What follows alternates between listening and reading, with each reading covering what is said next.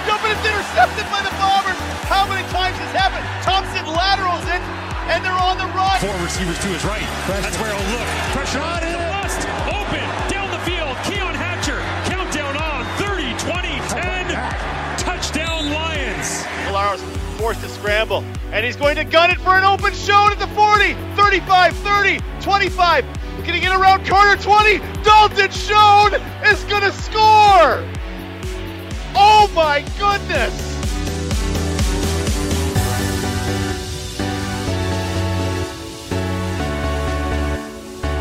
Everybody, it is the breakdown at DT on OB on the other side of the Zoom. As always, at TSN_Marsh right here for you. At CF Perspective is where you can find us on social media. And of course, anywhere that you want to get your podcast, just search up Canadian Football Perspective as we head into week number 13 of the Canadian Football League season.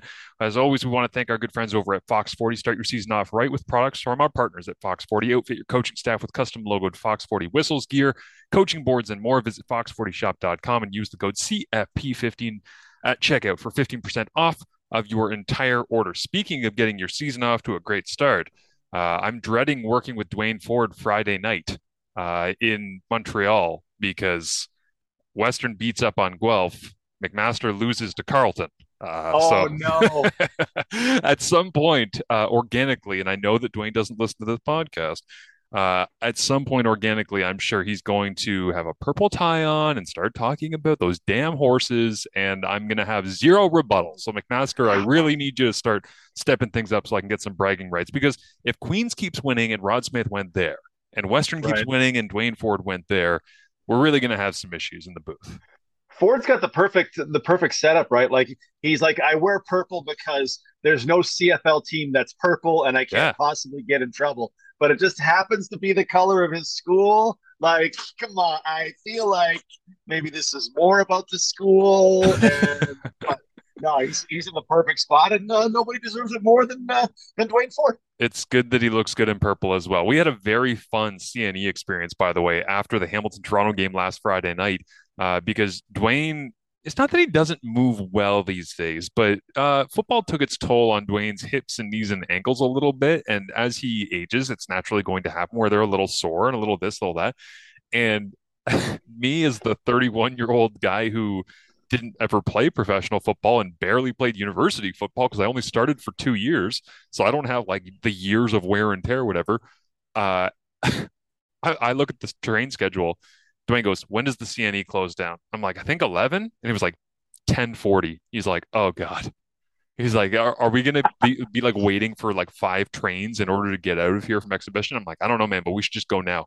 So we walk our way over there through the carnival and everything else. We dodge past the hot dogs and go past the cotton candy. And we get to basically the platform. And I look up and it says platform 1, GO train leaving in 2 minutes. I'm like, Dwayne, can you go down the stairs, under the tracks, up the stairs, and onto the train that's probably already full in like 2 minutes? That dude hasn't moved that well since the Vanier that he played in. He made the train with me, and we found somewhere relatively quiet, just kind of buried away. And we had this great conversation with a married couple that had been at the Argos game, that were lifelong Argos season ticket holders, that were wonderful people and stuff. So, but yeah, it was funny to see the determination and the competitor in Dwayne Ford come out when I was like, "Can you do this physically right now?" Like after working through a game and having to walk in from exhibitional, he's like, don't even think about it. And we were just gone, and he just dominated it. So we had fun doing that one, and we're going to have Friday in Montreal. My day, actually, as we're recording this on Thursday, Friday is get in the car at like 5 a.m. There's supposed to be a ton of construction, lane reductions and different things on the QEW, and I don't even know where they all are. So I'm just like, I'm getting in the car early. It's like a 7:30 flight to Montreal. We land at 8:30. And then the game isn't for another 11 hours. So I'm just going to go to a park and read for like 8 of those 11 hours, do the game, and then quick little nap, and then like 4:30 a.m. flight out on Saturday morning to get back to Pearson to get the car to drive back to Hamilton nice and early for Saturday morning. So that'll be a fun 24 hours, but it'll be nice to sit in Montreal and read a book. There's worse places to be on a nice afternoon on Friday. only there were places where you could like rent a room that had a bed in it, where you could lay down and sleep, or just Ah, watch TV or something. Someone's got to think about that. It'd be like Airbnb, but like major corporations would do it. well, I don't know. It's gonna be something. to be fair, they have one for me for Friday night. My corporate overlords have blessed me with more than I've ever asked for. They just laugh at me because everybody that works in this industry goes in like 2 days early or whatever it is typically in order to like get sound, get ready, and I just like don't want to waste time away from my son, so I just kind of like fly in day of, fly out kind of thing. So, and I know the Oh, next Saturday we have a 2 p.m. kickoff in Ottawa because it's a triple header Saturday, and I've got like a 7 a.m. flight out of Pearson, 2 p.m. kickoff, and we're all on the same flight back to Pearson at like 7 p.m. So it's just going to be like wake up, drive, fly, call game, drive, fly, drive, day done, go back to bed. So that's going to be a funny one. But yeah, DT, there's so much of stuff to talk about around the Canadian Football League. Obviously, Labor Day weekend is sensational and it feels special and different. I know the Zoom chat that I had with Danny Machocha ahead of the Montreal Ottawa game. I asked him in his experience of coaching, like, what does Labor Day football actually mean to you? And aside from him saying, "Well, it means it's time for me to start making all of the trades," what he did say, seriously. was, it feels different for us, like in the building, and it's not even necessarily the chill in the air or the season schedule or starting to see the playoff windows. Or he just said it feels different, like it feels more important. It feels like more people are interested in what we are doing right now. What does Labor Day mean to you? What does Labor Day weekend mean to you? This time, like I'm on the opposite side of a rivalry this time, right? For the Yeah, first two, I was on the Saskatchewan side of the Saskatchewan Winnipeg rivalry, and in 19, that game and the Banjo Bowl were incredible football games. In 21, they were Winnipeg was just mopped up Saskatchewan twice en route to the Grey Cup again. Honestly, it's when the fans are at their best, right? Summer's coming to an end. Hey, school's on the way, so we're gonna have to get the kids back. But this is our last time to go bonkers. Just go bonkers. And the crowd in Saskatchewan for that game, if you've never been, the crowd in Sask for Labor Day game is crazy. It's yeah, just crazy. And it's I'm not as a numbers guy, I don't really believe in you throw out the records, but right. I mean, Saskatchewan won 10 in a row. Like Winnipeg won two, Saskatchewan then won 10 in a row. And so, as much as, Winnipeg should take out Saskatchewan handily on Sunday, it's Labor Day. And I'm uncomfortable. My brain knows it should only matter the quality of the teams and how healthy they are going into it. But there's another part of me that goes, but it's Labor Day. It's Labor Yeah. Day, and strange things can happen. And my experience with that is the 0-8 Ticats. Like I was doing Yeah. radio on the 0-8 Ticats, and then Toronto came in, is like had a lightning delay and this and that, and it's like just weird stuff tends to happen because, and this was, I think, Greta, I was on the audio Ticats audio network this week doing a podcast with Bubba O'Neill, and Steve Simmons was on it, and when they kind of asked us the idea of like what's a Labor Day memory for you, and I kind of mentioned that one and what that team was about, and the fact that it was obvious that they were going to have a difficult year and there were going to be changes that were coming, which ended up happening with Kent Austin being let go and all the rest. But when I really think about that, I think about the resiliency of the Hamilton fans, where it was like nothing else mattered and it felt like a bowl game. Like it felt like it was a one-off where everybody had traveled in and that was all that mattered that day. So that's how I feel about Labor Day. And Labor Day Monday, obviously, between Calgary, Edmonton, Hamilton, Toronto, the league is really trying to make Ottawa, Montreal something that is Mhm. worth fans being able to engage with, which I think is really smart because if you're able to get that and then you get an Atlantic team, then you can have kind of the five matchups on Labor Day weekend, which would be awesome. But for me, it's the fact that in those stadiums for those 3 hours, and even the tailgate before or whether it's afterwards or whatnot, depending on the time of the kickoff, nothing else feels like it matters. Like that's the thing I think that makes it feel special is that it's kind of like this frozen moment in time where everybody, as you're saying, there's, and not to get too deep on all this stuff, this is not Wellness Wednesday, but we tend to look forward and look back in everything that we do. It's look forward, look back. We're very, very rarely present in what we are doing in that moment.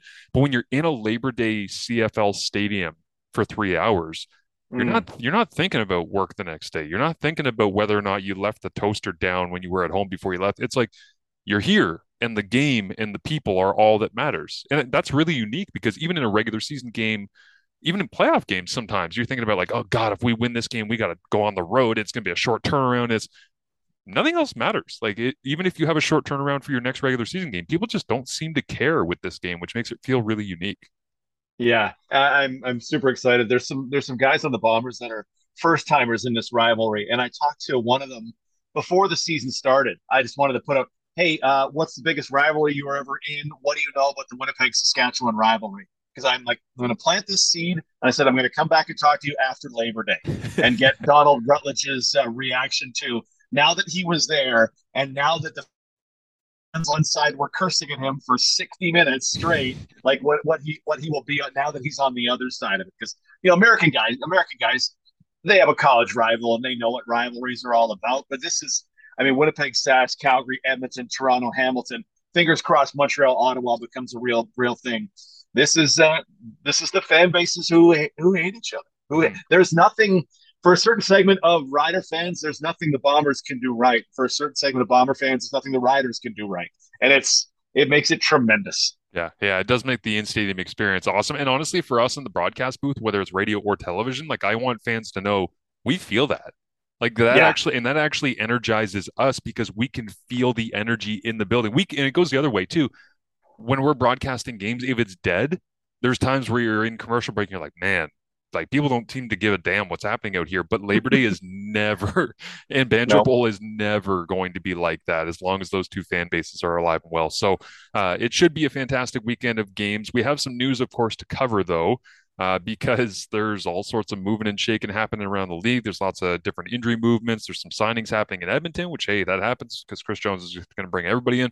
But Vernon Adams Jr. The trade that was reported by Farmology earlier on in the week became finalized as of Wednesday, and immediately, you know what? I don't even want to frame this as how I interacted with the DT. I want to know when you first saw that it was being floated that it was serious. And when Farhan puts that stuff out, it very rarely is like, I'm hearing that it could be finalized by. If it's going to happen, that's when he's tweeting it's going to be finalized. Like it's very rare that he yeah. says, hey, this is going to happen. It doesn't. When you saw him saying this is going to be finalized and you went, okay, this is probably going to go down, where did your mind go to immediately? One, Rourke's done for the year was the first thing I thought. Like they had a timeline they put out. Okay, well, whatever it was, 6 to 8 weeks. Right. To me, that's to me, I don't think you make this move if Rourke has a really good chance of being back this season. So I immediately thought, okay, well, they're admitting Rourke's done. And two, I honestly I loved everything BC did this year to try to take advantage of the fact they have a quarterback on a very small salary. I love all the moves they made, the talent they put in there, and I thought, you know what, I like this one too. We've discussed this before. I'm not a Vernon Adams guy. I think there are real problems in his game that we've talked about. But if you're going to, I mean, you have this roster you put together, you crafted, and clearly it is very successful. This is the move. This is the only move they really could have made. There's no other quarterback. If Arbuckle is now officially the starter for the rest of time in Ottawa, there's no other quarterback available in the Canadian Football League that makes a bit of difference over Michael O'Connor and Antonio Pipkin. And I mean, Calgary's not letting Jake Mayer go. They're not letting Bo Levi Mitchell go to a rival. Edmonton, no. Saskatchewan, no. Winnipeg, Drew Brown has free passes to hang his hat on. You're not doing that. So this is the move. So I'm happy BC made this move to go. We're going for it because we have all this talent. We're not just going to let this go to waste because Michael O'Connor is now injured. Now we get Antonio Pipkin and some other dude that we have to bring in. So I applaud the move, even though it's not Vernon is not the one. If I had my druthers, it wouldn't be Vernon, but in this case, BC did not have its choice of quarterback. It kind of feels in a weird way like Montreal last year when people were looking around at the possibility of the Trevor Harris deal, where it was like, oh, Trevor's probably not going to be here long. And it was like, well, what's the fit? And Montreal wasn't the perfect fit, but it was kind of like in a 9-team league, you're looking at all the teams and you're like, well, there's not like a ton of options out here that Trevor kind of fits. And so it's not that it was inevitable. I certainly toyed with I tweeted out, I can't stop thinking about how good Chris Streveler would look in orange, just because I was like, well, he looks like Oh, he's kind of an improved passer, and if you get this like crazy beat you between the tackles running game to go with taking deep shots over, I'm like, I don't know what that would have looked like, but I just thought that would be a really fun experiment considering the NFL preseason he's at. Which, by the way, I should mention as well. I asked Paul Lapalisse on our Zoom this week, hey, what have you thought of the whole Strevler thing, considering that you were kind of responsible for crafting and molding him in his time in Winnipeg? And he just goes, oh, I talked to him last night. He's like, and I go, did you reach out to him to say congrats on a great preseason? Or did you reach out to him in Ottawa because you're like, hey, are you busy? Because I was like, hey, either of those are possibilities. But no, he was just reaching out to congratulate him and kind of check in and see how things were. And he knew that he was already going to re-sign with the practice roster with the Jets. But when you were looking at solutions for BC after O'Connor got dinged and Pipkin played the way that he did, which, I mean, third string, what are you going to expect? VA, when I talked to him back in like week 6 or 7 before the Ticats game, Thursday night or in Hamilton, he wasn't dead set on Edmonton, but he was pretty sure that Chris Jones was going to make a move for him because Trey Ford was down. They wanted an athletic quarterback. Kyle Loxley's there, but he's less of a passer as it stands right now than Vernon is, especially not a proven entity. So VA wasn't like, hey, I'm going. He just said, yeah, we've kind of been in discussion with Edmonton is what I've been told, and we'll see where it goes. But I think I'm probably going to end up there in the next couple of weeks. And he was just basically saying, I'm just excited to get an opportunity to play whatever ends up happening. And then as soon as I saw the news come in, I immediately started thinking, okay, Rourke was throwing a lot of short passes to begin the year, but when he was going deep, he had 18 touchdowns to 4 interceptions. He had an efficiency rate of 158.3. yeah. He was able to show that Dominique Rhymes was a pretty elite deep ball receiver this season. And I started kind of going, well, Rourke was doing that within the framework of here's the offense, and once in a while I'll take the deep shot. But when I do, it's this crazy success rate and this incredible production. And I was like, VA in 2021 threw the second most passes of 20 yards or more. I think it was like 60. The only reason he didn't have more than Cody Fajardo, who had 65, was because he didn't end up playing as many snaps as Fajardo because Cody played the whole season and VA got pulled and Vernon got hurt, obviously. So I looked at it and I thought, in terms of deep ball enter, because the first half of this year, yes, it's been about Rourke, but really in BC, it's been about entertainment. It's been about Amar Doman bringing in One Republic and Lucky Whitehead being explosive and big catches over the middle by Brian Burnham and the stadium experience changing. And we're welcoming in UBC students and it's cheap this night. And it's like the patio Yeah. party's back. And there's this energy and this vibe. And so for me, without even applying my X's and O's sensibility of what's this offense going to look like, how they're going to craft it, what is he going to do on the deep ball, who's he going to connect with very quickly and get chemistry with, I just started thinking, man, if I'm the BC Lions and I'm going for this vibe of recreating a fan base, this is such a risky but brilliant move Yep. because VA could absolutely, especially being back on the West Coast where maybe he just feels more comfortable, VA could absolutely be a lightning bolt of entertainment and excitement that sets that market on fire for the remainder of this season if he's able to get up to speed and avoid a bunch of different mistakes that we've talked about in the past. That's where it becomes interesting to me because with Rourke, you were getting not a clean sheet. He was not perfect, even though we always talk about him like he was, but he was pretty close to giving you like as good a quarterback play as you've seen in the last 5 years plus in the Yep. CFL. VA is not going to give you that, but he is going to give you incredible highs. And at times he's going to just throw it to a dude. And that's what you and I are talking about in terms of like accuracy and decision making. And so the BC crowd, there was this great shot of a young man who had his head in his hands and and he looked up on the broadcast. He looked to his friend and he just said, F me, dude.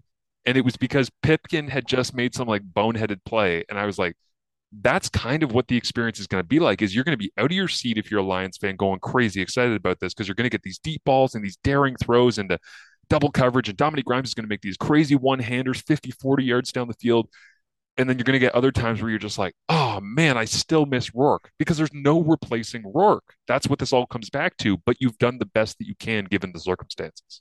Yeah, absolutely. Vernon in 21 had the highest average depth of target I've ever seen in my life. It was nuts. And I was just going through, I have a database that goes back to 2015. Like his depth of target for his career is a yard past everybody else, I think in including like 2021, the league had it at 13.9, I believe, yeah, which is pretty crazy. Like, and it's yeah. that wasn't even, I don't know if that was even his deepest season. Like, it was close, but I haven't he only had 33 passes in 18 and it was over 14, but like for his right. career, the numbers are nuts. So he likes to move the ball downfield, and he's not the I guess the problem becomes he likes to do it, but he's not great at it. Like Rourke, 158.3 is the maximum passer rating could possibly be. Like that's a perfect passer rating. But that's just the thing that it is. I have Vernon, and then we'll dig into some of the other stuff. Vernon at 102 for his career, so Yeah. 2 for like 10th of behind Drew Willie. But yeah, Yeah. And but then Michael Riley's right there, right? even So in, it's Michael Riley ish. even in 2021, which is an interesting comparison because when I think of Michael Riley on the deep ball, I'm like, I would take that, but when I look at, VA in 2021, just to have the most recent example of him, when he was chucking it over the top to Geno Lewis, Yep. I think he was like fifth or sixth when I looked it up from 2021 on deep ball efficiency rating. And I take that and I think to myself, like, if he can turn what was essentially a short crosser ridden offense this past week with Michael O'Connor and Antonio Pipkin and more quarterback run because they were in desperation with a third quarterback and on and on and on. If they can reignite Dominique Rhymes and turn him into a version of Geno Lewis, like, then BC's back. Like, they're back in the conversation of scoring points and winning games because this is the thing when you off the top, you're so right about this, DT. They have built out a roster. This is not just a receiver and quarterback driven team. Their punting game is performing at a very, very high level right now with Stefan Flintoff. Like their net Yep. punting is right up near the top of the league last time that I checked it a couple weeks ago. The return game, they are dangerous. I think that they have the ability defensively to play a variety of different styles for Ryan Phillips. If they stop taking dumb penalties at the end of the games, they'll be much better off. But I think they can play man. I think they can play zone. I think they can pressure. I think they can rush three. I think they all do all of this stuff. So the question is, how do you score enough points to support the rest of that team? And if VA can get Dominique and Lucky and Burnham going and connect with them and find some chemistry, like they will score points. And that's why I say they're back in the conversation because they did a segment on the CFL and TSN panel this past weekend of where's the West standings going to shake out by the end of the year now that Nathan Rourke is gone. And I think Dunnigan had them in like a crossover spot, or maybe it was Stiegel had them fourth going in the crossover. And Dunnigan had them down in third with it being Winnipeg and then Calgary and Saskatchewan being kind of whether or not there's, the 3 or the 4 and then Edmonton down in 5. Right. I think that's the most realistic scenario right now. But with VA back in, if they can score enough points and play the complementary football with their defense at a high level with Ryan Phillips, they can hold on to the number 2 spot and they can host a home playoff game, which would be great for Amar Doman. Yeah, absolutely. You mentioned 3 receivers, but you didn't mention Javon Catoy, Yes. weapon, and Keon Hatcher could be that Geno Lewis crosser guy. Like they have multiple options that most teams don't have the option that didn't have the chance to get because of what work provided them and good work from that front office. And then, oh, by the way, like that defense, I need to pull up some defensive stuff because that defense has not yet been what I thought it would be. And the potential for so much more is there. Boom Guacham is number 3 in the league in quarterback pressures by my count. Like Boom is killing guys, absolutely killing guys from that short side. Tim Bonner just constantly all over, dude. David Menard. I mean, I thought it was kind of funny last year that Menard was the most outstanding Canadian nominee from the East. But between games this week, I've been through 2 or 3 BC Lion games. Menard is killing people. Yeah. He's killing people from that edge. Like it's. And then, oh, by the way, here's their linebackers and their coverage. Okay, it's had some struggles that shouldn't have been, but that defense should be able to shut some things down if it's healthy and if it's in one piece. So, I mean, you have to, if you're the new quarterback, you have to go in there and, okay, we can do a little run and I'm going to be protected. I just have to not, to me, it all kind of comes back to he has to be, okay, well, he has to be more accurate with his balls. Like he's going to get saved in a bunch of spots, right? Because you can throw Rhymes just about anything, and he can make catches on inaccurate passes. But was it Montreal Calgary last year where they're driving for the winning score, and he one hops one to Jake Wieneke. And then the final play of the game, he throws a ball that drags Geno Lewis out of the end zone, and they miss winning by this much because he's just that little bit inaccurate. That's got to be the thing. That's when you go through his numbers in short, intermediate, deep, overall, accuracy is his problem. And this is an offense that will probably compensate for that. But Rourke was so far the other way that it's going to require some adaptation for sure. Yeah, and just to drive this point home on the accuracy stuff, like to the eye test, it's one thing. To actually track it, like you and I both have, confirms that he is at times below the league average when it comes to accuracy at a variety of different depths. And you can't even necessarily, when somebody has mechanics, they're a little bit inconsistent, is what I would call VAs. Like even sometimes he'll make a throw and TSN will cut to a shot of him trying to like correct his hips in the moment because he's like, I didn't fire it the right way. And it's like with Rourke, that stuff was so incredibly ingrained from his offseason training with Rob Williams. You can tell every single throw, every mechanic, the whole chain of the posterior of how it's going to snap through and when the elbow comes, never even thought of. And that's the difference on accuracy is you see, like there's this great quote about quarterback accuracy where it says, decent quarterbacks, if you're using kind of a house analogy, they'll be able to hit the front door from the end of the driveway, right? The better quarterbacks will be able to hit the doorknob, and the great ones will hit the keyhole. And it's like Rourke was hitting the keyhole. Like Rourke was absolutely locked in. Like I'm going to put it. He's like a sharpshooter every single time. And VA at this point is just not that. And the question becomes twofold for me. One, what do they do to try to counter that? Because it's not like they acquired him thinking, well, it's the most accurate passer in the history of the CFL.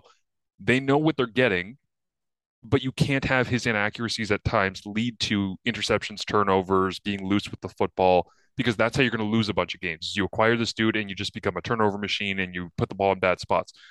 So what do they do structurally in the offense to try and protect him in that way? And then the second thing is, yes, Rhymes, to your point, makes a lot of great catches on balls that don't have to be perfect. Burnham can do the same thing to a certain extent. Yes. And the question becomes whether or not, and again, this sounds like we're slandering VA. We're not. We're just having an open discussion about what this BC offense looks like moving forward. Is can he put the ball inside of that allowable range where they can go and make those fantastic catches? Because there's a really small degree of difference between, wow, what a great catch on a ball that maybe could have helped him a lot more, and, ooh, that's a yikes miss, and he probably should have made that throw. I don't think there's much difference between those two things at times from what I've seen in his full career, which there are days, to be fair to VA as well, where he can hit the keyhole 5 or 6 times and he blows you away. But then he'll make 2 throws that you're like, that was 2nd and 8. And that dude was wide open on a corner route and you sailed it over his head. So, damn, you really wish you had that one back, you know? Yeah. Just a few points to throw out. Dominic Rhymes, 11 catches on inaccurate passes this season. Yep. Number 2 in the CFL. It will not surprise anybody to know that Kenny Lawler is number 1 in that stat because yikes at what's happening there.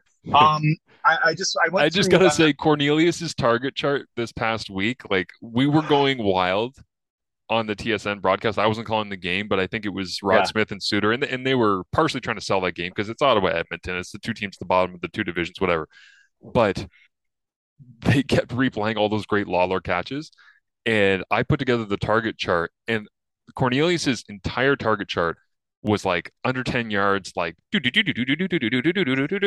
then there was 4 green dots 40 or 50 yards down the field. And I'm like, Lawler, and whoever that dude is that's wearing 17 that just showed up that they ran his high school highlights. I was like, that's not even a Darrell Walker completion. That's just a new dude. Caleb Hawley too. I like to think of him as until I learned his name. Just on Rourke to Vernon Adams.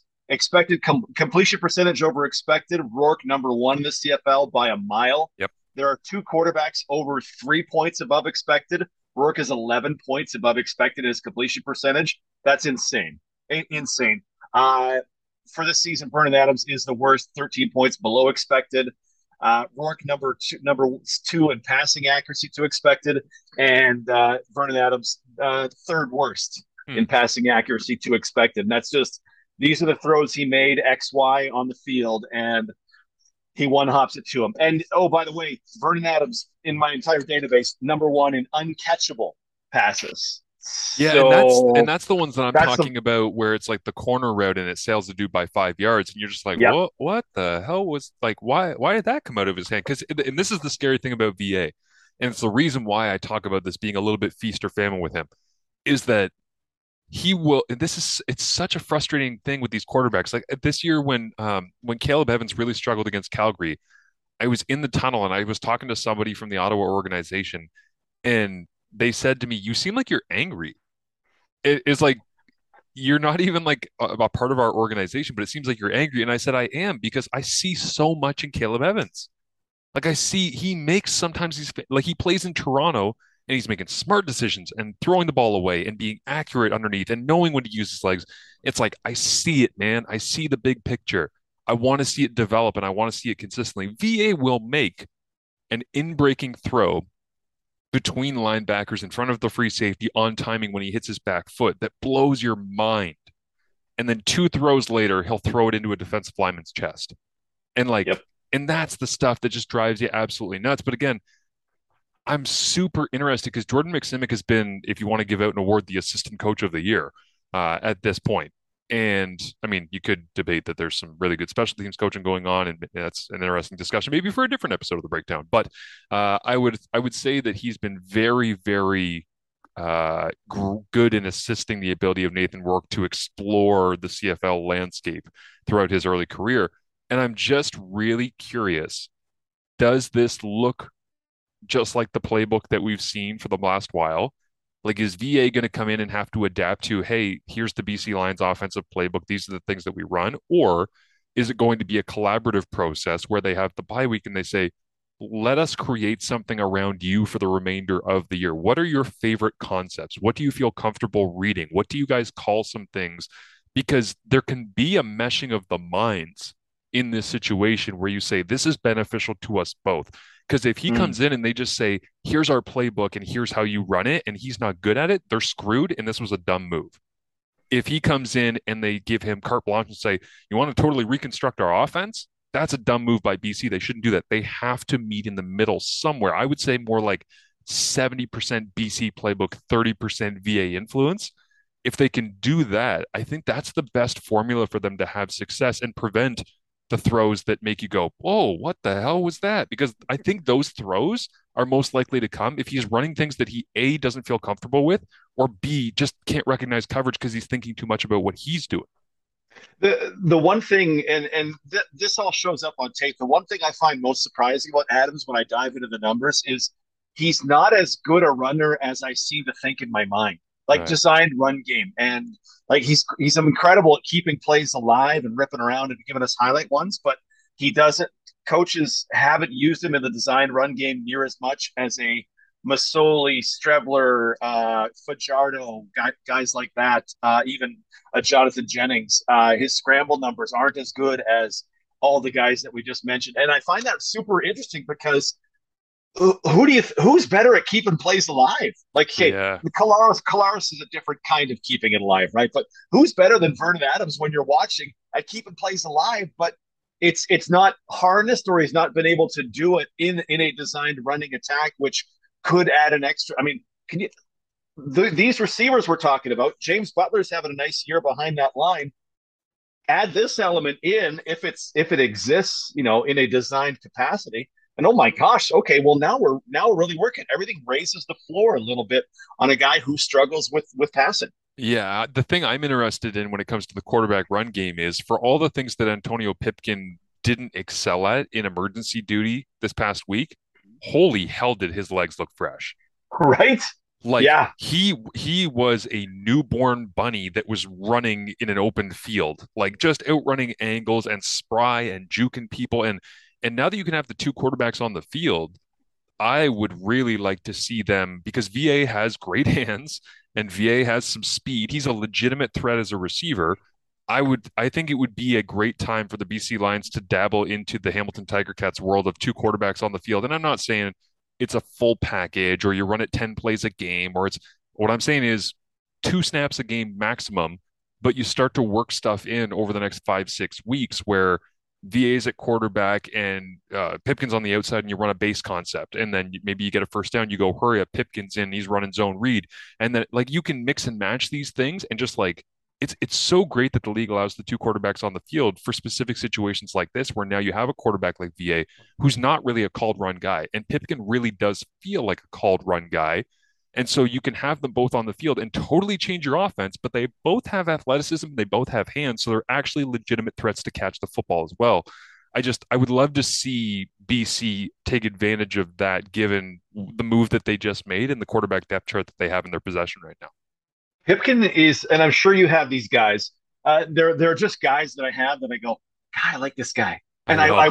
I want to. Like there were times where I'm like, oh, this Pipkin from Montreal, he's the next thing. And watching that game, right? Like he is so smooth when he's scrambling around and running, and his accuracy numbers in that game were awful, and his overall stats were bad. But man, he moves it so well, and I watch him and I go, I feel like okay, you move as fluidly as a guy like Caleb Evans, and we've seen it for a couple of years. Now, if you could just and we could just have a little of this, and you could just and then I've got a Grey Cup winning quarterback, and then you go, yeah, I this isn't Madden, I'm not creating a player, but I'm glad you said that because there's value in Pipkin, and you.